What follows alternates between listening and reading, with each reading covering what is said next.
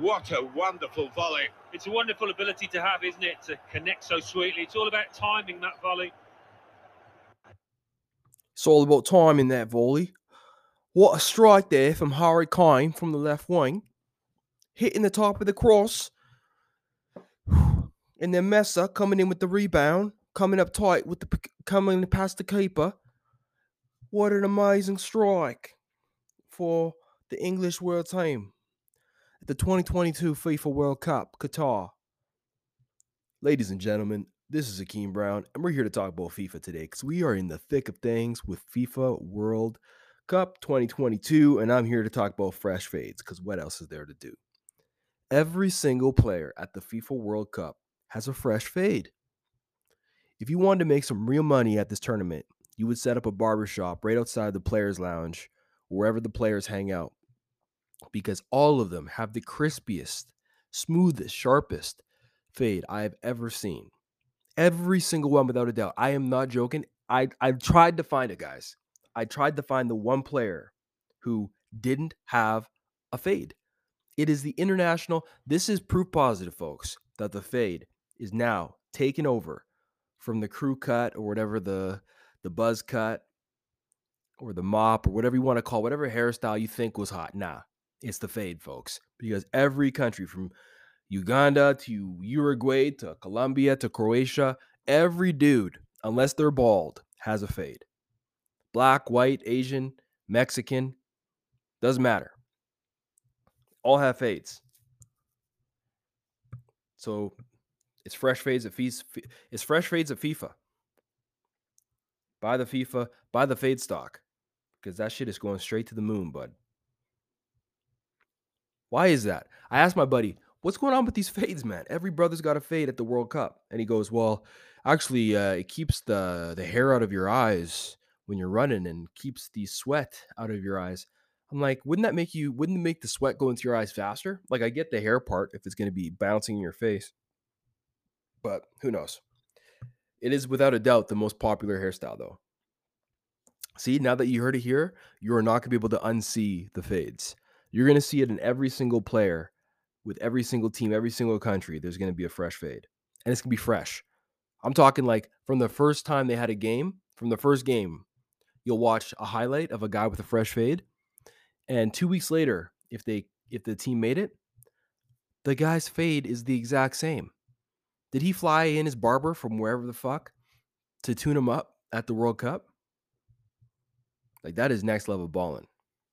Why am I interested in soccer? Well, I love international competitions. I think it's dope. I think when the world gets together in a show of unity over a sport, that's why I studied sports at university, because it's the most powerful thing. It brings everyone together.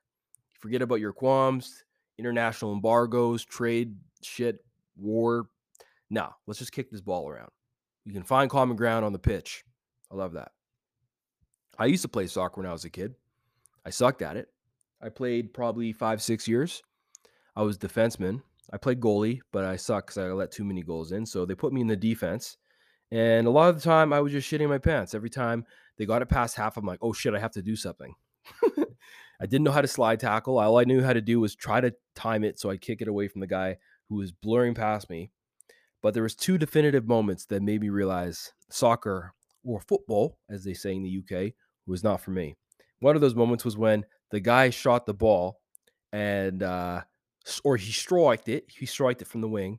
And instead of, because I was playing basketball at the same time too in the off season. So instead of trying to bat it away or kick it or block it with my back, I just caught it. And everyone stopped and stared, because I didn't even realize what I did, but I think my basketball instinct kicked in and I just ended up catching the ball.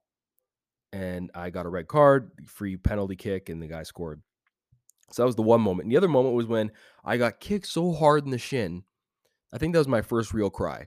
I think up until the moment you have your first real cry, they're like fake cries, like, oh, mommy, I'm hungry, or oh, daddy, I don't like this haircut, or I don't want to go to school day. I don't want to do picture day today.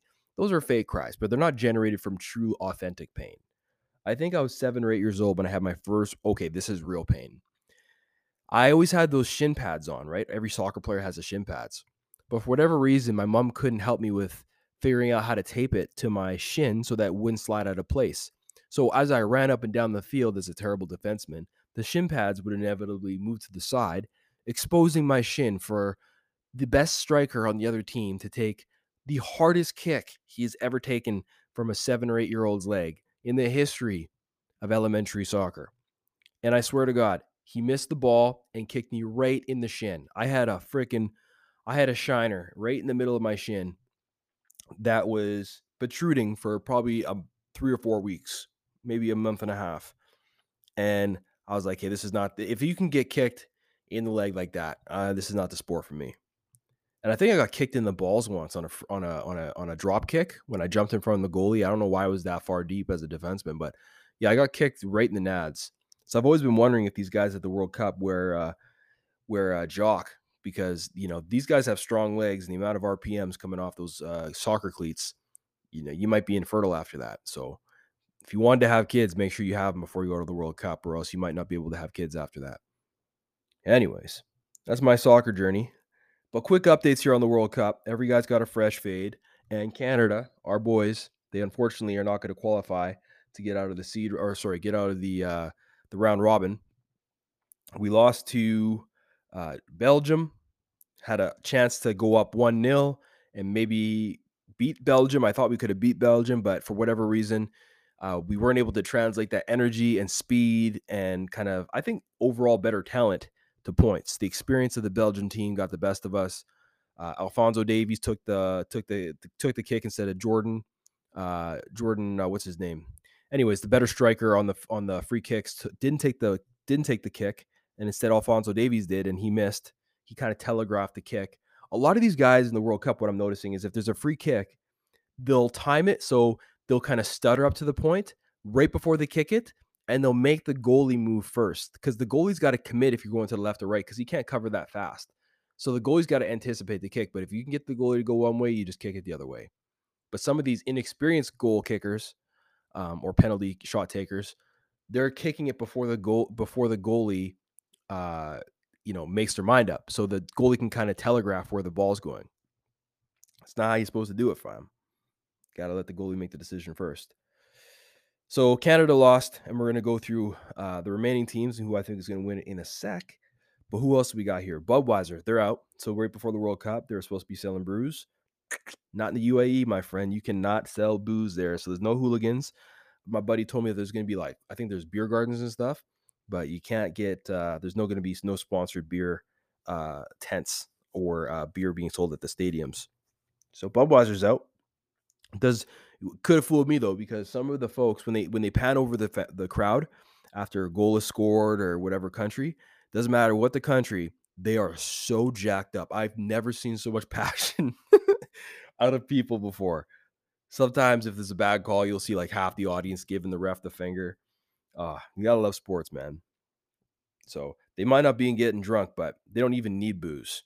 They're high on their country, man. That's the best form of nationalism right there. In the round robin here, Saudi Arabia played Argentina, and they beat Argentina somehow because Argentina had like 4 offsides, so the goals were called back. But Saudi Arabia beats Argentina, and then the prince or the king of Saudi Arabia goes and buys all the players brand new Rolls Royces. And I said, the best we ever got when I was playing soccer was some goddamn orange slices. Maybe Pizza Hut after a game once, but we didn't get a goddamn Rolls Royce. So good for them. And that's not even guaranteed. They might not even make it out of the round robin. I'm not even sure what the record is right now. Not even sure if they're going to make it out, but imagine that. You just beat the best. Well, Messi's not the best player, but he's probably the most talented ball handler. But you beat a team in your bracket, so what? I'm not sure how much a Rolls Royce costs, but it's more than a Ford Focus. So these guys won no matter what happens.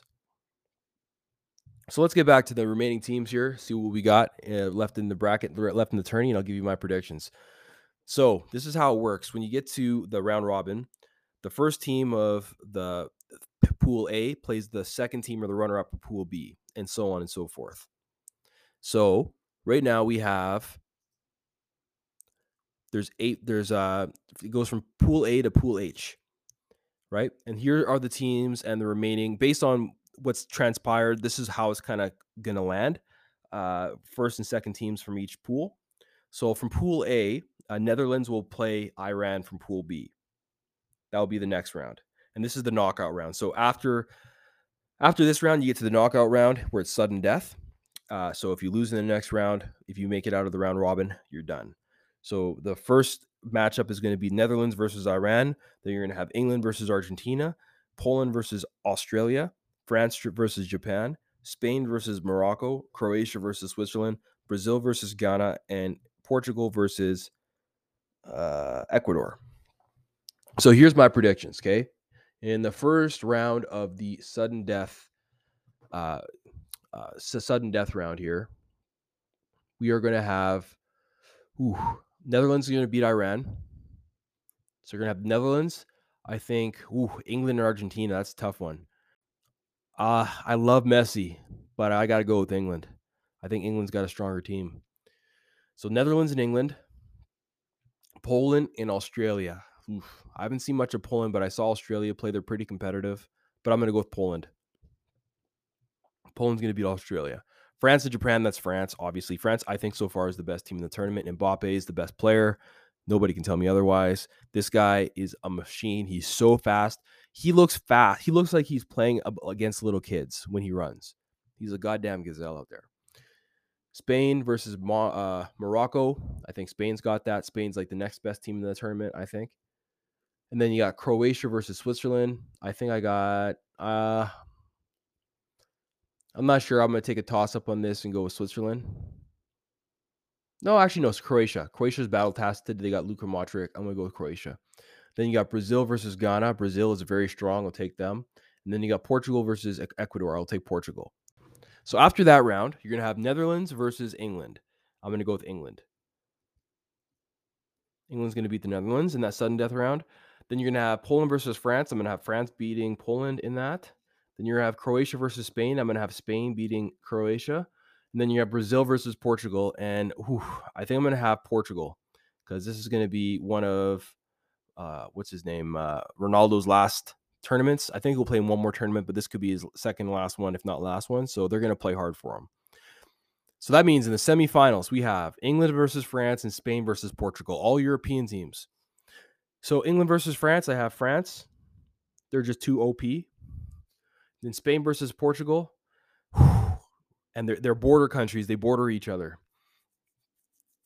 I'm going to go with Spain. So for the World Cup final, we're going to have France versus Spain.